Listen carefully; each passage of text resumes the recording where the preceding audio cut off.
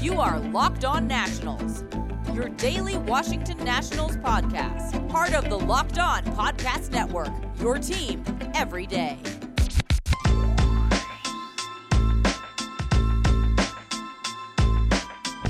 Hello everybody, Josh Neighbors here for the Locked On Nationals podcast. Today it is March 11th, 2021. On the show today, it is part 2 of my crossover podcast with Dan Wilson of Locked On Phillies.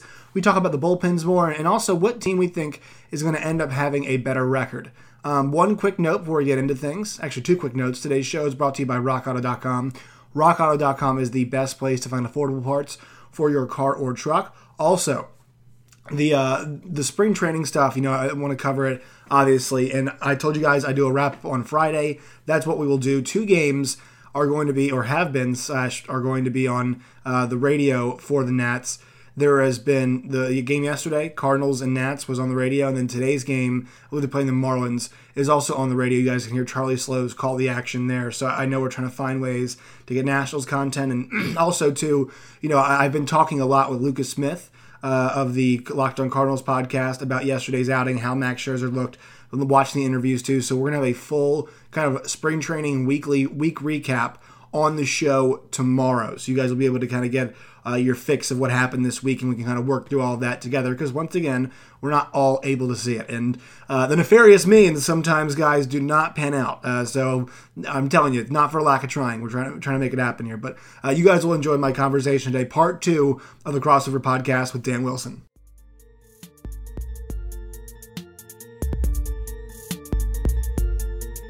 Yeah, and these 2 teams, once again, like both of them have really focused the bullpen. The Nats last year, that bullpen there were guys that did not want to be involved in the back end being involved. Obviously, that acquisition of Will Harris, he struggles and has the injury. Daniel Hudson, fine, not totally himself. And then they go and they get Brad Hand. And, this offseason they were going to add, also they had Jeremy Jefferson in the mix there, but weirdly just gets released. Really odd situation. That was bizarre. It happened the other day. I'm not sure if you saw that. Did you see that? He gets released and he starts tweeting. He talks about his former agent saying he got him fired, and it was just like one of the more bizarre offseason stories. But obviously they're gonna have Hudson, Harris, Brad Hand, Wander Swear, they like a lot. And then obviously somebody last year who was very good was Tanner Rainey. Tanner Rainey. So I think the bullpens in this division are going to be something to watch, right? Those 4 teams, the Nats, Phillies, the Braves, and the Mets, all should be able to hit, right? I mean, at least the front part of the Nats lineup should be able to hit. The question is, I think over the long haul is whose bullpen is going to protect those leads, right? Whose bullpen is going to be better at making sure that you close out games and get W's against other opposing very good lineups, right? That's the big question. The Phillies, it felt like didn't even do it once a year ago. I mean, they had a 7-0 lead in a 7-inning game, mind you, up in Buffalo last year against the Blue Jays that they managed to give away. I mean, no lead was safe. And I don't even say that. I think it's important for their bullpen to start off well, because I think there's a big part of, fans and maybe even the team too, that if they start getting leads and blowing them, there'll be a element of here we go again. Right. Oh, absolutely. And you need to keep that out of everybody's minds from the beginning. I think starting off strong. I'll throw something else out to you. I made the argument that the starting pitching might even be a bigger point of concern, because I feel like they addressed the bullpen again on paper. They have some guys who throw hard. Some of, whether it's control issues, command issues, there are going to be outings for some of the guys I just mentioned that aren't always the best. I mean, someone who I'm really getting excited about and looked really great the other day was Jose Alvarado, and a few names I didn't even mention that, based upon how this rotation is shaking out with Moore and Anderson, guy like Spencer Howard, who is, was the top prospect in the organization, still is. They've talked about managing his innings this year. Now they're not sure whether maybe they manage that through the bullpen or they do it through some major league starts. Maybe they start him down in AAA, whatever the case is. And another guy in Vince Velasquez, which just makes every Philadelphia fan's eyes roll, because he's been on the team for 6 years and they're bringing him back, and he's proven that he's not a major league caliber starter, but he does have the stuff to pitch in the big leagues, maybe for like an inning or 2. Do they finally actually commit to putting him in the bullpen? Do they add some depth there?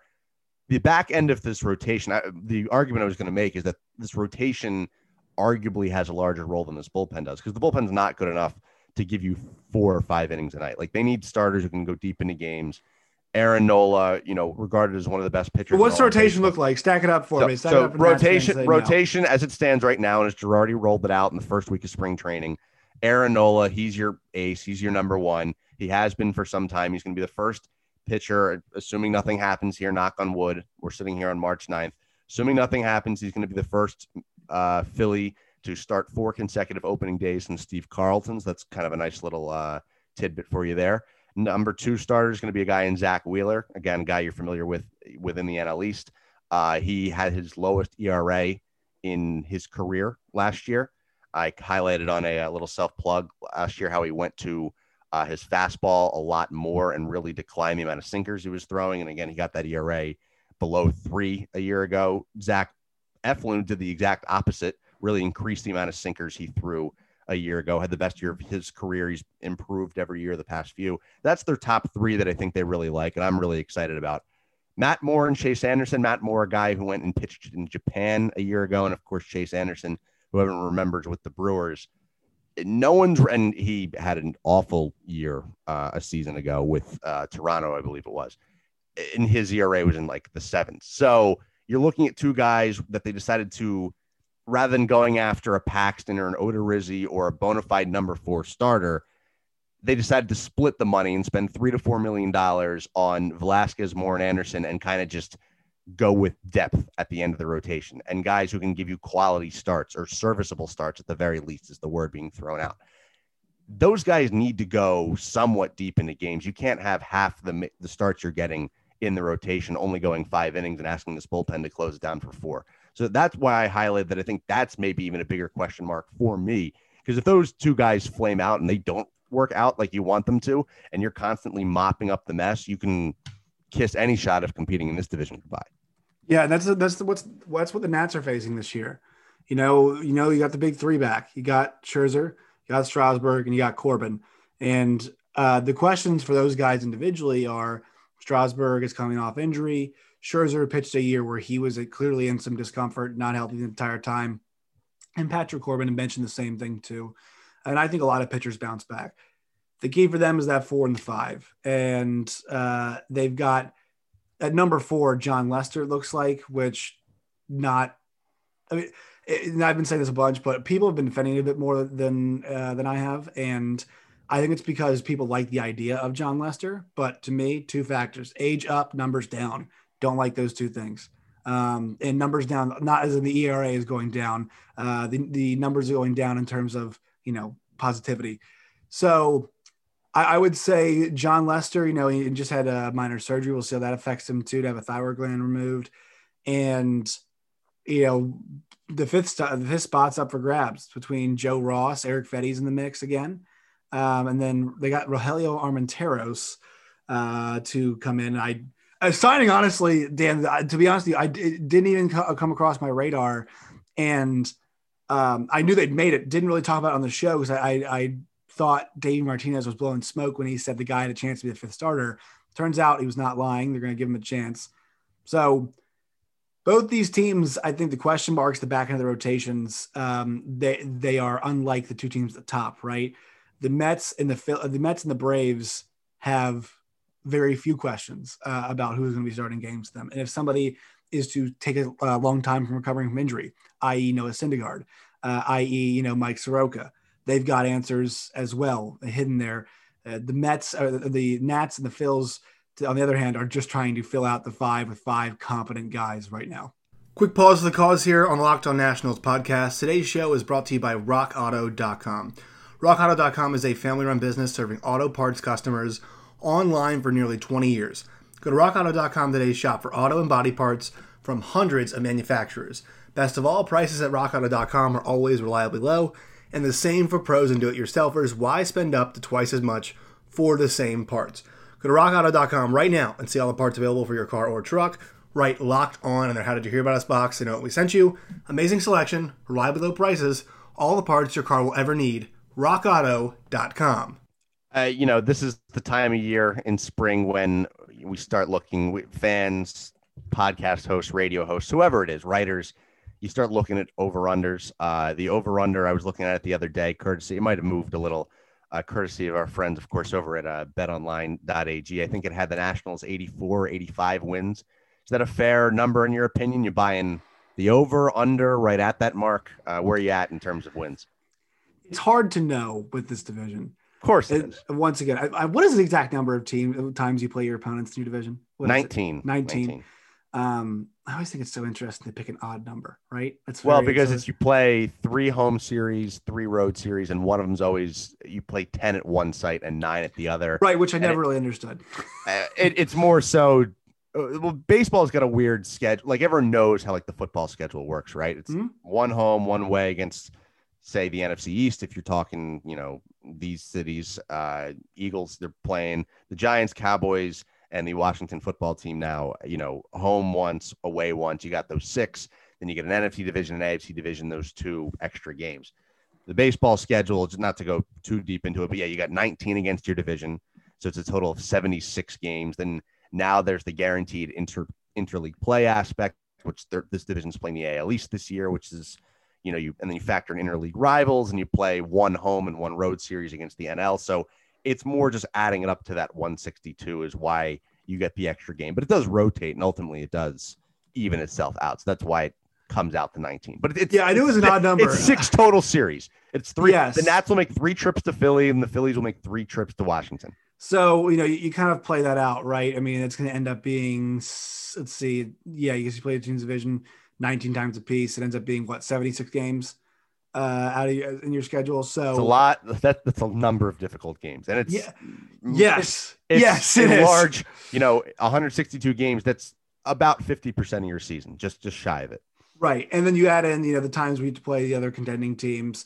Look, I know there's some breaks in there. We go to, but here's the thing: is I think these. But everyone plays those teams. Everyone, whoever the bottom feeders are, everyone gets them. Yeah, exactly. And I think the important thing is for teams like the Nats, the Phillies, and we'll go back to this, is that when you go to Colorado, you take advantage of your opportunities. When you go to Arizona, they're usually a frisky team, take advantage of your opportunities because there's a good chance that the Atlantas of the world, the Mets of the world, the Padres of the world, they do those things.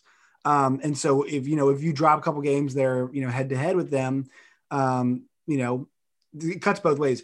Let's say you win a couple games against the Braves, that you didn't think you were going to win.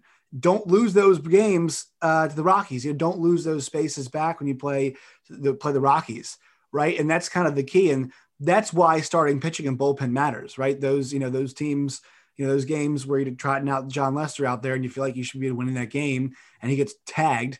You know what I mean? Like you got to be there to make sure you bring some offense and still are able to win those games. So. You mentioned Colorado, especially starting a guy like him at Coors Field. Right, exactly, and that's where my concern goes to these. I think the Nats and the Phillies are competitive within the division because that's what's going to elevate them. It's can you bring that same energy? Do you have the ability, the talent, to make up for whatever you lack? I guess those nights on the road, right? I think those are the big questions that are going to be asked of the Phillies and the Nats this year of what's going to be a long, grueling season. That, they're used to playing long, grueling seasons, right? But we're now 2 years removed from one of those. And I think that's a big factor we have to take into account as well. Something that I don't even think is getting necessarily enough discussion around baseball, and I don't think the Phillies or the Nationals necessarily specifically are going to start out with this. Let's say there's another COVID outbreak at some point. I know the season is they're given more off days these days than they used to. Let's say there's a COVID outbreak or something, or they just need to spread out these pitchers because they need to get more acclimated to a 162-game marathon again. We could see some teams go to a 6-man rotation at some point. Let's say someone gets injured and you need to factor someone. Like I was sitting here looking at the Phillies rotation of okay, if one guy gets hurt, that means we're going back to Velasquez again. Like that's where I don't the idea of bringing it back. Okay, we're looking at a COVID outbreak and now they're playing a series of doubleheaders again. You have to go to 6-7 men in the rotation. I don't think you can just skate by this entire season with 5 starters. I think it's a little naive to think that, especially this year of all years when you figure maybe there's an uptick in pitching injuries. Again, I'm not trying to hope for anything. I'm just being realistic. All right, one more quick pause in the action today on the Locked On Nationals podcast. Today's show is brought to you by betonline.ag. You guys know the deal. Football season's over, but everything is in full swing still at betonline.ag. It's the fastest and easiest way to bet on all your sports action. You got the NBA, college basketball, the NHL. All those things are in full swing. MLB spring training, awards television, TV shows, reality shows, anything you could want, they've got it there with real-time updated odds and props on almost anything you can imagine. BetOnline has you covered with all the news, scores, and odds. It's the best place to place all of your bets, and it's free to sign up. Head to the website right now on your mobile device or on your computer. You receive a 50% bonus when you guys use that promo code LOCKEDON. That's LOCKEDON, locked on. If you guys deposit $100, they'll give you $50 extra. It's a 50% bonus. That's how it works. Once again, guys, BetOnline, your online sportsbook experts. Today's show is also brought to you by Built Bar, guys. You know the deal right now. Go to bar_built. They are having Built Bar Madness. Their kind of rounds, their tournament they're having. They place Built Bars up against each other. You guys can vote on your favorites. Make sure you guys put the coconut brownie chunk one through the end. That's the best one. We all know that. I'm kidding, but you guys can go there and vote for your favorites right now. And when you guys go to their website, BuiltBar.com, when you guys order, use that promo code LOCKEDON20. That's LOCKEDON20 for 20% off on your next purchase at BuiltBar.com. If you guys are college basketball fans, this coming Sunday, we're going to have a Selection Sunday show. It's going to be Ben Stevens and myself, because I'm actually the Locked On Big 12 podcast host as well. We're going to be hosting the bracket reveal live reaction show, so you guys will be able to come and join us on Locked On Live. Locked On Twitter accounts will have it too, Twitch, wherever you guys want to watch us. You guys, you can find us there. We'll be reacting live to the bracket reveal. It's going to be a lot of fun, and we'll help you guys fill out your bracket. So make sure you guys are locked in on Sunday to the Locked On bracket reveal March Madness show. Yeah, after what we saw last year. I mean, I've mentioned this a lot. Like, their pitchers are creatures of habit, right? And we broke those habits last year of how they ramp up, and the cost was astronomical. So many pitching injuries. And we're going to see managers go back to actually managing 162, like not all these bullpen changes because every game has 2.5 times the importance. Like, they're going to have to get through seasons. So maybe they just say, we got to let this guy work through it. And if he does, he does. If he doesn't, he doesn't. But we can't be managing a game on April 23rd. We have to be thinking about May, June, July, August, and September. You can't be Gabe Kapler. You can't be doing it's not tournament baseball every single day. Yeah, right. So to answer your original question, I would go, what did you say, it was 84? 84, 85 have been the numbers floating around. Okay, so I would go 85. I would go 85 on the nose is actually my pick. Okay, so you got an 85 win season. If it's 84 and a half. It's 84 and a half. I'm taking the over. If it's 85 and a half, you're taking the under. I'm taking the under. Yeah, it's the fine margins there. That's where I go with that. It's funny. I think that's about where I'm at with the Phillies. Actually, I would say maybe if the Nationals, I think, could even be a little bit higher than that. Just looking again from an outsider's perspective, the Phillies number has been like 81, 82, somewhere in that range. What do you think there? What do you think? I think mid 80s is realistic. I think if everything goes right. Again, they could compete for a second wild card spot in the high 80s or something like that. I think it's more realistic if you're asking me for a number. Actually, 85 is the number I've been rolling out for the Phillies recently, somewhere in that range. I think they do ultimately miss the playoffs. I think they will get back to a winning season because the team looks a lot different than it did a year ago. Granted, it is a very difficult division, and I'm not expecting them to compete with the Braves and teams like the Dodgers and the Padres when you look at the scope of the NL just yet. But I think, and maybe this is just fool's gold because it seems like the masses are looking at 81. Like, there are a few games better than that. Like, this feels better. They've been 500 the past few years. Like, you just took a shot at my guy Gabe Kapler over here. Like, he had the team 500 2 years in a row. Right.